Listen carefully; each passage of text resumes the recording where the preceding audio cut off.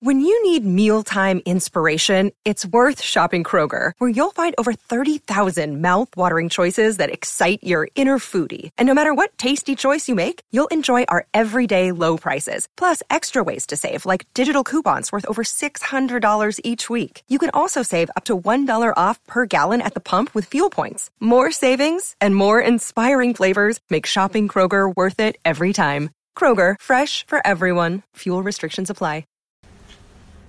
After our horrendous season awards last week, we decided that it's time to look forward. So obviously we're going to talk about recruitment and signings, because that's all that people are bothered about, as well as Love Island at this time of the year. Although, are any of us Love Island fans? What is Love Island? What is it? No, I don't know what it is. My wife watches it. I sometimes cast an eye on, through the corner of my eye. But I wouldn't say I'm that sounds like someone who's got the box. A judgmental eye. I wouldn't say I'm a dedicated fan. Who's the Borough lad who was on it? Sam Gowland. Yes, yeah. There was. I'm sure when Jono was here, he was trying to get Sam He's Gowland. a big Love Island. No, I think he was trying to get him on for a trip. He's a big Borough fan. Is he? Yeah. I often see him in the Borough in the end. Yeah. If you're listening, Sam. Yeah. Give us a nudge and you can come in and replace Gar. I mean, enjoy this. So yeah, Chris Garbutt, Phil Tallentire, Anthony Vickers, myself, Dom Shoreham, and we're going to talk recruitment. Borough have made one signing this season, this summer already, Phil. Adrian Bevington joining the club. How do you think that'll work? I thought it was a really interesting signing. I think first of all, I don't think anybody believes for a second, and nor should they, that he's going to put a tracksuit on and start analysing players from South America, from Asia, from wherever. He's been clearly brought in as, I suppose you call it, as an organiser, as a guy who oversees the department, who'll be making sure that it's as efficient as it possibly can be. I think we've had the nod that it's not going to affect Gary Gill, which is good to hear from our point of view, just personally being a friend of his. And I think the bigger understanding is that there's been so much change over the last 18 months, 2 years, in terms of people like Orta coming in and out.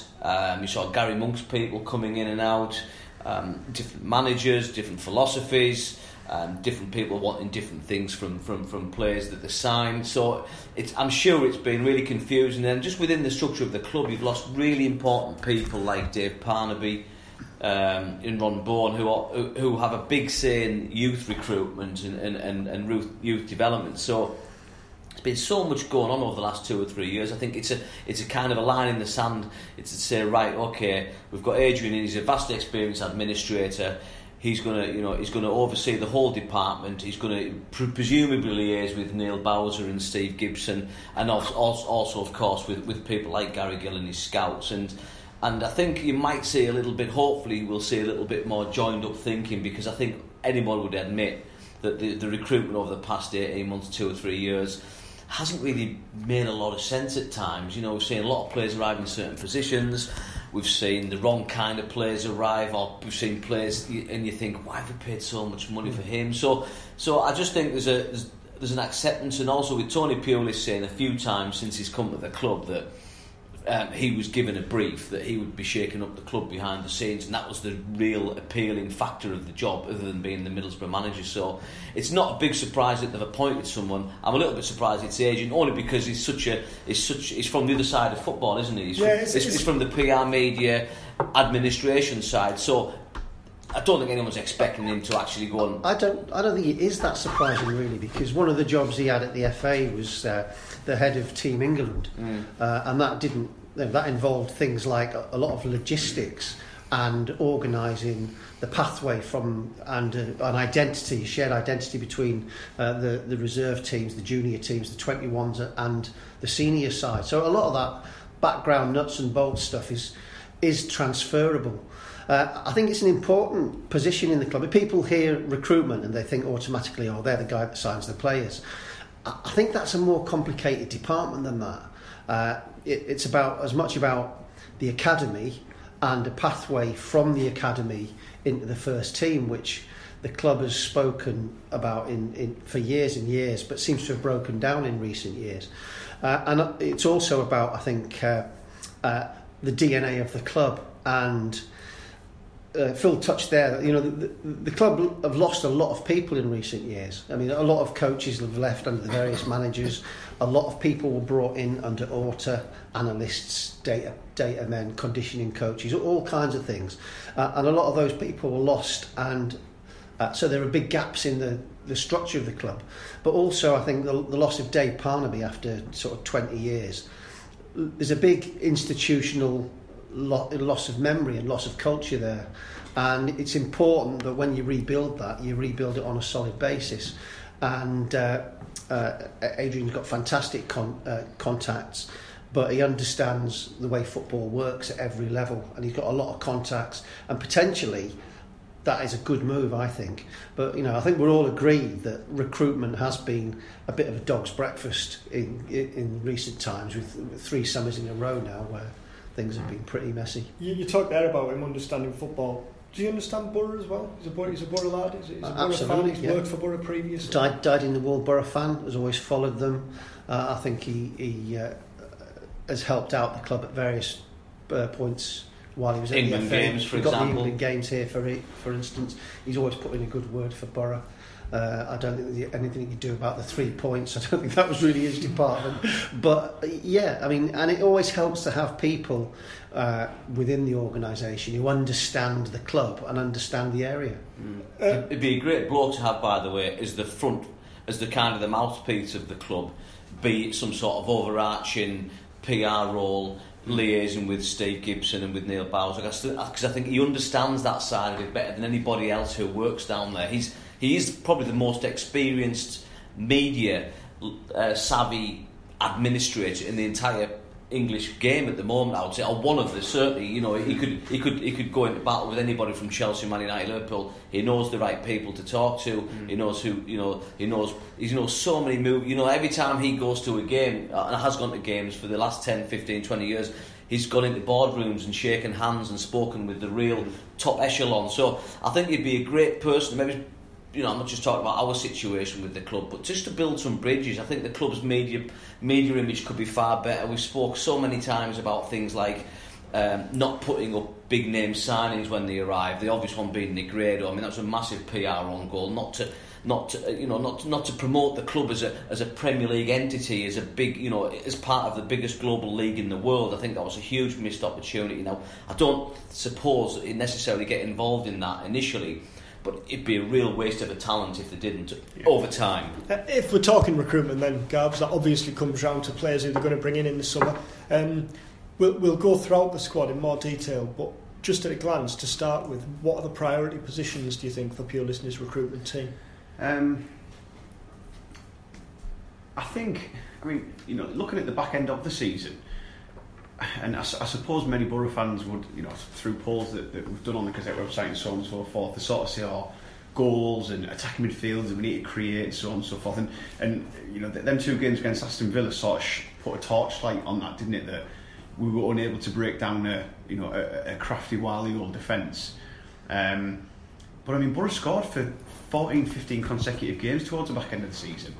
I don't think necessarily goal scoring has been Borough's problem, although I do think that is where Pulis will identify where he'll initially look to. I don't think any of the strikers necessarily fit the Tony Pulis striker mould. Yeah.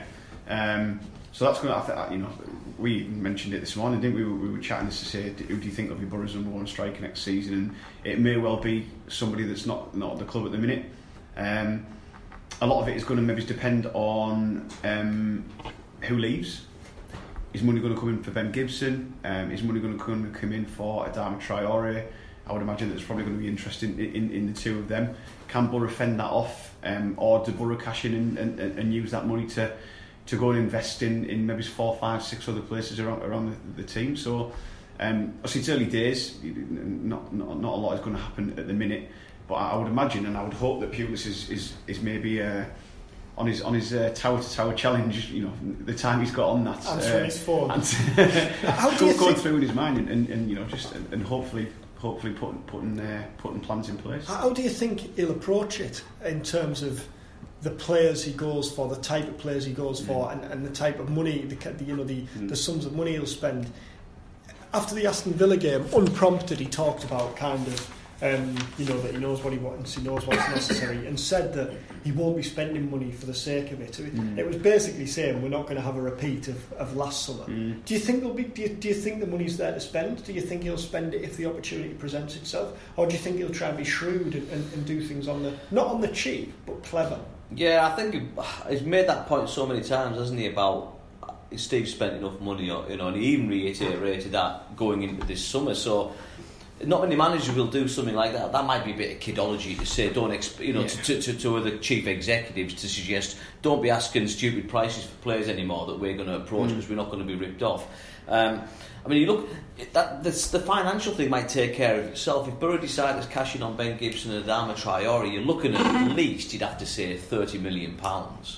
Or that there or thereabouts. Now, that is going to be a huge, in Championship terms, transfer kit. Alongside any parachute payments. Yeah, I mean, obviously Borough haven't got Besic anymore, so for me the midfield is the crucial area.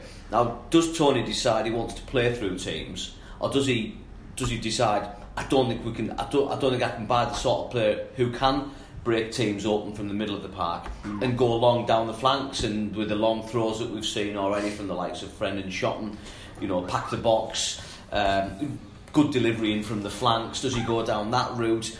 He hasn't really given too many clues, other than what you said, Dom, which was I know what I want and I know what I know where I want to strengthen. I think he's got some good attacking talent. I think you're going to really struggle to get better players than Britt and Patrick Bamford, in my opinion, without spending a heck of a lot of money. Yes, Borough wanted Mitrovic, but really Mitrovic is a Premier League striker, isn't he? And he's going to go. You'd have to think he's either going to stay with Fulham or go back to Newcastle and go to another Premier League club.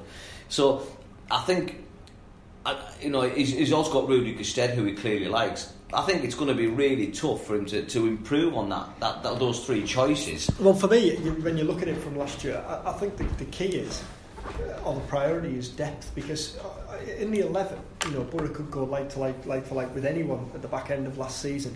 But we saw, didn't we, in those last few games, we saw at Villa when he threw on half fit at best Gestede in the latter stages. That he clearly didn't fancy anyone on the bench. He lacked players who he trusted to change a game. Now, the Jack Harrison punt, which is what it was probably worth exactly that when he came in, because it was a no-lose from Borough's situation. But both Harrison and Baker clearly, they clearly weren't trusted by Pulis to go on and change the game. I think he needs two or three more attacking midfield options that would then make a difference. It's interesting, really. I mean, I think he got a decent set of results out of that team that he inherited with virtually no changes in personnel. And he did it without a pre-season and coming into a side that was a bit confused. And you think, well, if he did have a full pre-season with that group, he may get more out of it. But on the other hand, clearly, the vast majority of those players he would not choose. And if you started it the other way around and said, well, which of those players are Tony Pulis players, and write down the team sheet, I don't think you'd have very many there that he would choose in an ideal world. Has he not dispelled the Tony Pulis players myth, though, and the likes of getting the best out of players like Patrick Bamford? Well, any manager, given the opportunity to build, will build a team in his shape. And we know what kind of players he wants. If you look at the team as it stands, you can say, well, the central defenders, yes. Johnny Howson, maybe. Clayton, maybe. But there's none of the strikers who he would choose, I don't think. I think Gestede was playing as the least worst option to play in a particular style, but I don't think he's mobile enough or ironically good enough in the air to play that way that Tony Pulis would want. He was playing far too deep. He's not, he doesn't make the runs. And also, I think that on both flanks, you're lacking the kind of players that Tony Pulis likes, i.e. can get wide quickly and put a ball to a certain spot in the penalty box for his attacker to attack.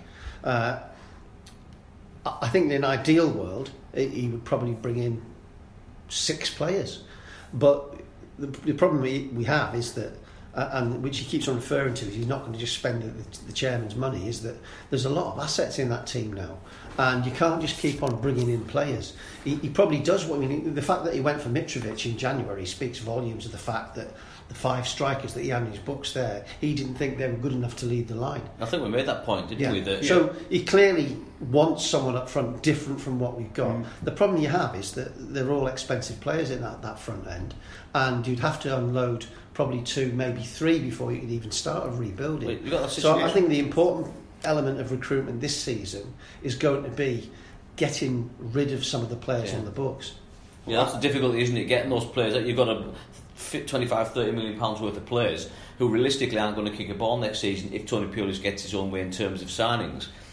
But they can't just be allowed. They can't just hang around Rockcliffe making the tea and training with the rest of the first team group, as they describe it. So I think that is, as much as we talk about players coming in, I think that is going to be a really telling factor moving forward. How quickly the club can move on players who don't have a future. I think, ironically, you speak about the Tony Pulis type of player. I think it's testament to him as a manager that before he came in, I think the least Tony Pulis type player that you could pick is probably Adama Traore, and he managed to do what Aitor and was it Bruce who had him at Villa? Was it Bruce? Sherwood, and then Rennie. So previous Villa managers, Agnew, and then also Monk, what they couldn't do. And this non-Tony Pulis type player pretty much got Tony Pulis to the playoffs. I dare say if it wasn't for the resurgence of Adama Traore in the form of him in the second half of the season, I don't think Borough would have got anywhere near. So, it's I think what was glaringly obvious towards the back end of the season was the over-reliance on Adama, and Borough need to address that because it was all down the right. It was all through Adama, and Steve Bruce probably identified that and looked at it and gone, well, stop him and you stop Borough, and that proved 100% correct. So that needs addressing. The balance isn't right. I mean, I know for all the good stuff Stewie does and so on and so forth, he can't do what Adama can do. And if we are going to keep hold of Adama, I hope we do, then it needs to be balanced. It definitely needs to be balanced. You need to offer more than just give it to Adama, don't you? Yeah, keeping hold of Adama. There's bound to be links and there's bound to be interest and there's bound to be calls. I think it'd benefit Traore to stay. I don't think it'd do him any harm. You look at how old he is. I think it's a good point. And I think if Pulis can do what he's done with him in 4 months, then what can he do with him after a full pre-season and with a team that's more balanced and set up to not purely be built around one man? If teams can't afford to stick 2 or 3 on him, and I still think Downing started to look tired, fatigued towards the end of the season, which is understandable considering how much football he played. He was one of the few players, certainly one of the few attacking players who'd been just about a constant. And you think about all the football that he's played throughout his career, and I do think it catches up with you. I think Wayne Rooney's an example of that. He's played so much football for so many years, taking into account the summer football and the summer tournaments and whatnot. But if you've got Downing there and another left-sided player, perhaps Downing becomes an option in a more central position as well, and another option on the right as well as Traore. Then I think suddenly he becomes even more dangerous and more threatening because teams can't afford to. I'm not convinced he would set the Premier League on a light yet. I know he had a good second half of the season, but there were signs when teams got about him and did a job on him. Oh, absolutely. Now he will be playing with better players if he goes in the Premier League, you'd assume. And in more balanced side. But in more balanced side, but he'll also be against better defenders. So there will always be moments where he just destroys defences because that's what he can do. But as we saw in Kranke's Premier League season, he didn't do it enough for his liking. You could say Aitor lost his nerve. You could say Traore didn't do it consistently enough. But for whatever reason, he's looking a better player, but I'm still not convinced that those factors in his game that make him a bit of a gamble aren't still there. I think you're 100% right, Dom. I think as a player, if Pulis definitely wants to go down the Traore route next season, it would be a great move for Traore to sit tight. He's only so young. He's got years ahead of him. He's got all the attributes. Does he really want to go potentially back into the Premier League and find himself a part of a squad and then find himself out of the team again for 5 or 6 matches? I'm sure it'd be hard to convince him to turn down and move to the Premier League. But I do think it would, as you say, I think it would do him good to have another year with Tony Pulis. Well, I think as well, if you're his advisors, sorry, Gabs, I think if you're his advisors, he's had 3 or 4 years now of not halted progression because he's clearly moved on as a player, but this is the first time that he's really found any momentum in his career, isn't it? And I think to risk losing that, to risk going to the Premier League and playing becoming a bit part player at a big club, and then if it's not to a big club, then is it worth taking the risk to go to a kind of a middle of the road club when the chances are you're going to be playing for a club and a manager who can get the best out of you, who are trying to get to the Premier League and have a chance of getting there a year later? It seems as though he's a fantastic footballer. He's got all the ability in the world, but he's a complex footballer to manage, I can imagine, on a day-to-day basis. Not nothing to do with his behaviour, but just the way that Tony Pulis has got him in a sort of path of thinking, the way that he's got him understanding what he wants him to do. Them two clearly get each other as a manager and player. That's evident. The way that he's turned him around. So maybe he does think I do like the manager. I'm settled. Like I say, I'm playing football. I've got myself. I think the key to keeping him happy is to persuade him that the team next season will not play in a way that means he can be shackled every single game, because I think there were signs of frustration towards the end. And that's it wasn't just Villa that did a job on him. Several teams did a job on him. Sometimes it was by double and treble marking him and stopping him playing, and sometimes it was kicking lumps out of him. Yeah.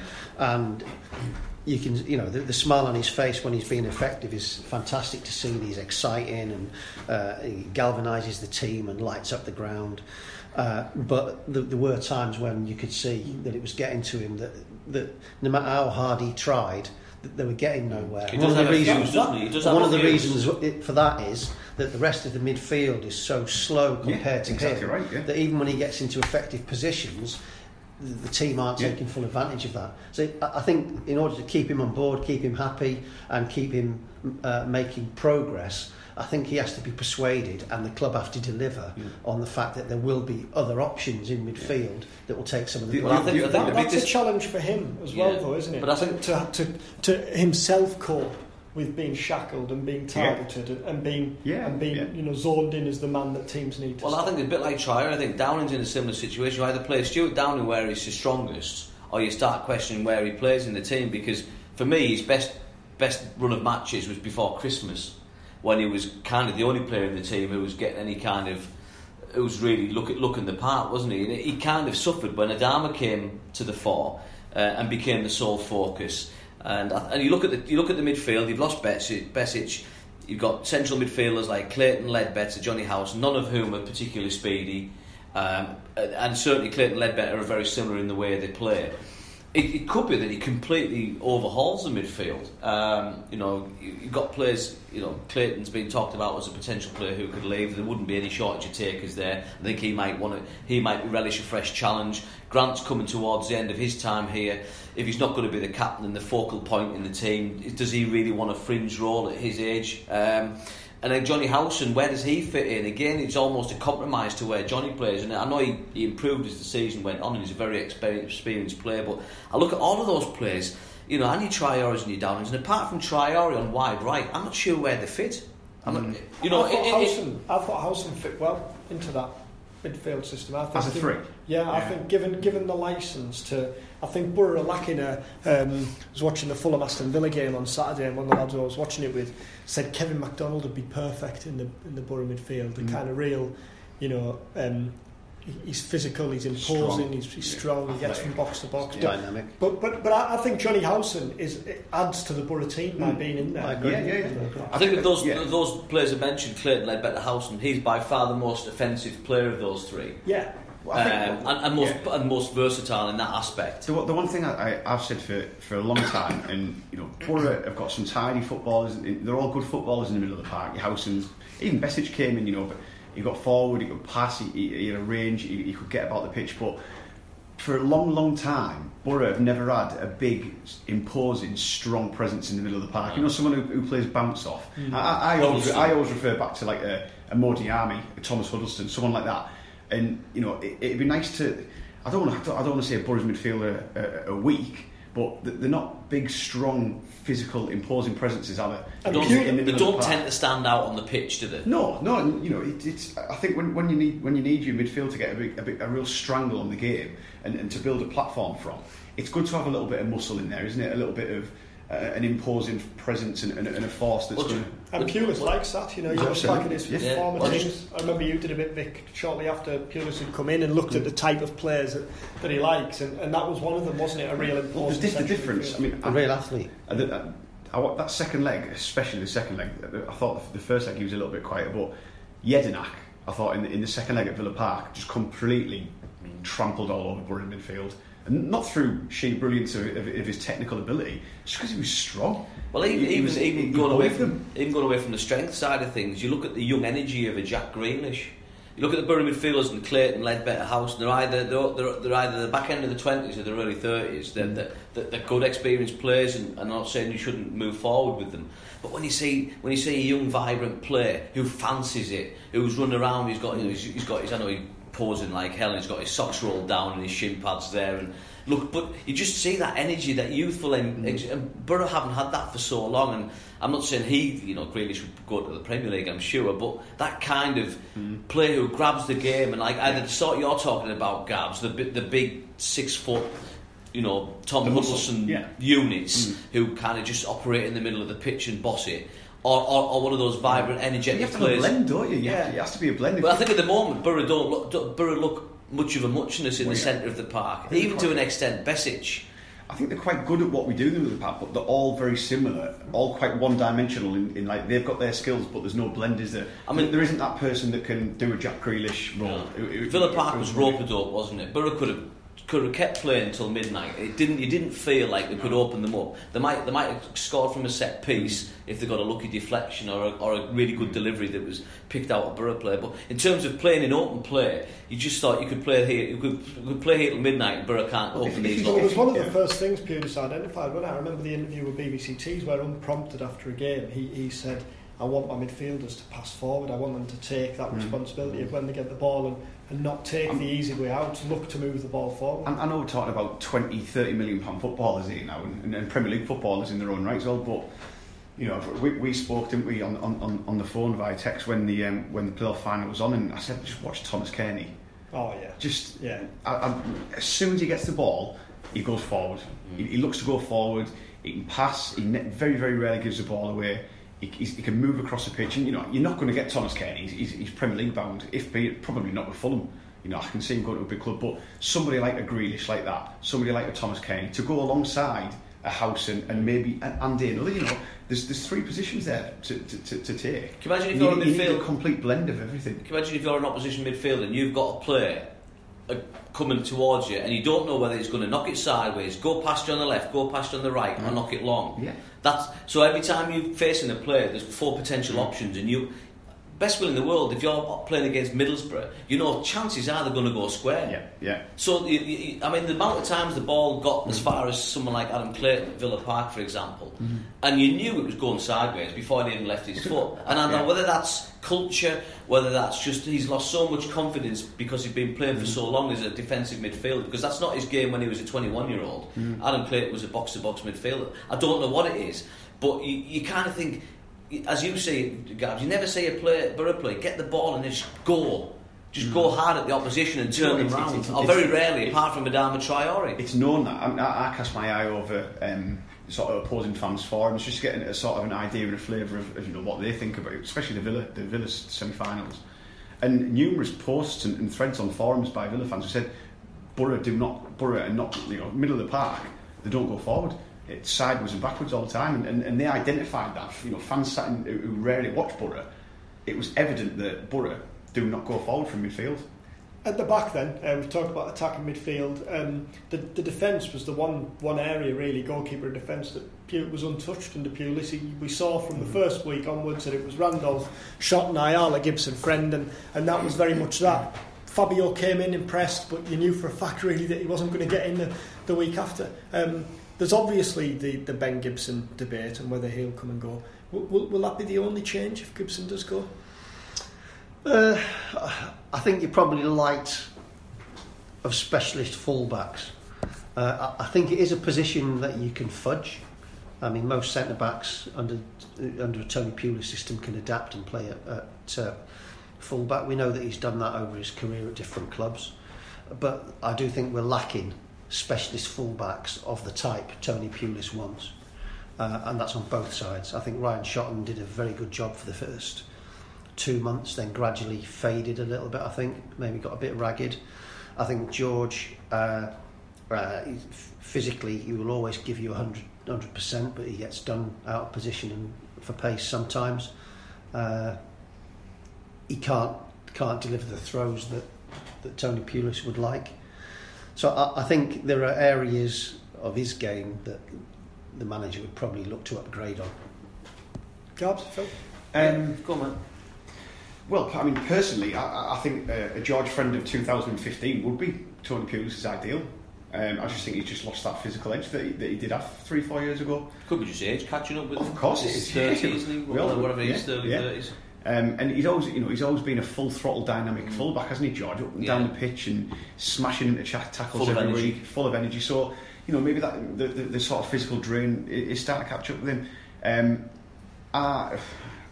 I personally think that he will definitely look to upgrade on both sides there in this summer. That would be my personal. I don't think it's too much to expect either fullback, whoever it happens to be next season, to get forward more than. It was clearly a plan not to push the fullbacks forward. As Tony, he did sort the defence out.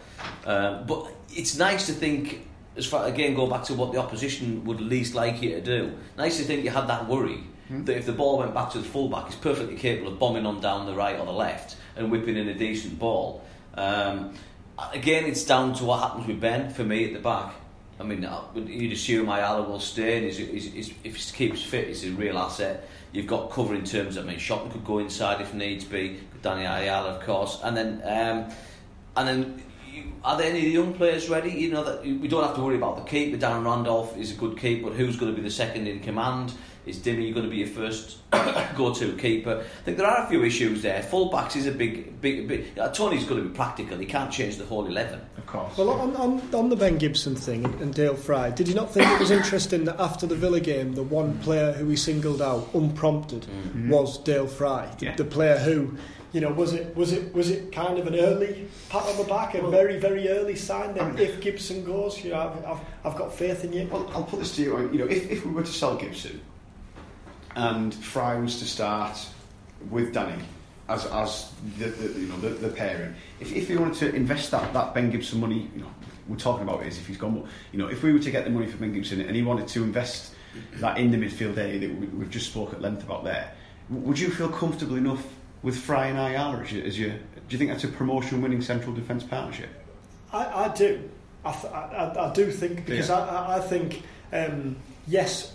Over the last year or two, at times has looked to have been a mistake in Dale Fry. But then I think under Gary Monk, the defence were playing under that uncertainty as to if they were going to make a mistake, you were out the next week. I don't think that was a healthy way for any of the players in the defence or the midfield to play. And the year before that, the loan move didn't work out, did where he went to Rotherham and came back. So we're still yet to see Fry. Get a real decent run alongside a steady partner, and I'm not talking 3 or 4 games. I'm talking 3 or 4 months. You'd need cover. You'd undoubtedly need. If hypothetically you're saying that Ben Gibson's taken out of the equation, then I think you have to buy a seasoned, experienced leader to replace him. To partner Ayala. Ayala or Fry, but you can't take someone like that who's been the mainstay for 6 seasons out of the equation and not replace him. It's a good point, that. You'd undoubtedly have to replace Gibson. Undoubtedly, you can go that. But I've seen more than enough of Fry. Yeah, I think Fry could play next season. But I think Vic makes a very important point about. I like a team that's got a spine through it of experience. You've got Randolph, vastly experienced keeper. You take Ben out of that defence, and all right, Ayala's hugely experienced with Shotton, Ayala and Friend, though. It depends what you call leadership. I'm talking about potentially. So just in my opinion, I like the idea of having, say, Randolph and then Gibson, and then you had Ledbetter in the past. Right through the spine of your team, you had 3 senior players, vastly experienced, potential leaders. Then you had Friend was another captain on the pitch at left back. you could start next season without any of those players apart from Randolph. So I think there is a danger that, and I would imagine Tony Pulis being the character he would want, as Vic says, some sort of leader in that team, and be whether that's at centre back, whether that's in the heart of midfield. There are plenty, aren't there? Clayton, Downey. But I'm not sure how much Clayton and even or Downey would feature next season. Danny Ayala's. I mean, Ayala should be, shouldn't he? Yeah, Ayala's get that part, but I don't think there's any doubt that Danny Ayala will be Borough's centre half next season. And I also see him as a leader. We certainly won't be selling Gibson and Ayala. No, I'm not suggesting that for a second. But yeah, so if you've got Ayala there, it's a case of does Dale Fry play alongside him, or do you go and replace Ben with some of the money that brings in? I mean, off the top, I'm more than happy to have Dale Fry as part of the mix, but I think if you sell Gibson, you have to replace him with as good or better. I wouldn't mind. I am always impressed with Aidan Flint. I knew you were going to say that before. Yeah, he's been mentioned. I'm always impressed with him. He scores goals. He's strong. He's a threat from set pieces, which Tony Pulis likes. He'd undoubtedly be Borough's top scorer next season. Absolutely, yeah. He feels like a Tony Pulis kind of guy, doesn't he? I honestly think for Ayala to get at least 20 between them. Yeah. Seriously. Yeah. Probably not many like Bale for over kicks from the Champions League final. I don't think it'll be anything. It'll be. Although Ayala did try it. He did, yeah. I think he'll suit. I think he'd suit Borough's. Finally then, when do we reckon things will get rolling? Because it is one of those, isn't it, where the season starts in early August, you've got a World Cup to think about, so before you know it... And the window's the 7th of August. Before you know it, you could very easily be 2 or 3 weeks away from the start of the season. It's different this year because the windows come forward, so we don't really know yet how that's going to affect it, because effectively, in the past, football has taken a month off. And although, yes, people have their phones, and yes, there's always discussions going on in the background, the main players, the players themselves, the agents, the managers, are on a sun lounger in Dubai. This year that's different. I haven't seen any evidence of a rush for early signings as yet. I suspect it'll be another week or so before things start to filter through. But that pressure of the early window is going to put added momentum into clubs. I do feel a little bit sorry for coaches and managers in the modern day era, because you start your pre-season training at the end of June, beginning of July, and your first 2 or 3 weeks are pretty much with your old squad. And I think it might be similar this year. I know the window comes forward, but even so, and I think, how do you prepare for a 9-month, 10-month season with players? Obviously they do, but with potentially half the players missed. Now you've got lads in from the 23s to bolster the. It must be really difficult to get a philosophy within a group of players and to get everybody on the same, singing from the same hymn sheet. When the reality is, you might be training with 4 players who will be gone before the first match is complete. So it is. I think it's going to be a messy window this season. I mean, you think about with the in the past, the transfer window technically didn't really open till the 1st of July. So you'd be sat at the end of May, beginning of June, like we are, and you'd still be 4 weeks away from the official window really opening. It's now open for most leagues, and it's going to close early, though of course you still can sell after the window closes, and that's another danger that I don't think will happen at Borough, but you will see the odd good player being sold from under a manager, and they can't go out and replace him because obviously some of the foreign windows close at a later date. So I think it's going to be a bit chaotic. I think it could drag on, and that's why I go back to the point I made last week about why the decision about Ben and Adama is so important. If you make that decision, you've got to make it early. Get that money in, and it's easy said than done, of course, but get that money in if you can, if you're going to sell. If not, let's move forward with them, build a team around them. But either way, I think that decision has to be made, because you don't want to lose one of those players on the 5th of August and leave yourself no time to go and buy a replacement. The players report back last week of June, I believe. So, like Vic mentioned, that's a week earlier than usual. Yeah, but it's this little 4-week period now, isn't it, that sort of, players are away and things go quiet. Me and the lads are having far too many conversations about what's an offer in B&Q, so I hope it gets going soon. What is an offer in B&Q? Cheers, fellas. Thanks a lot.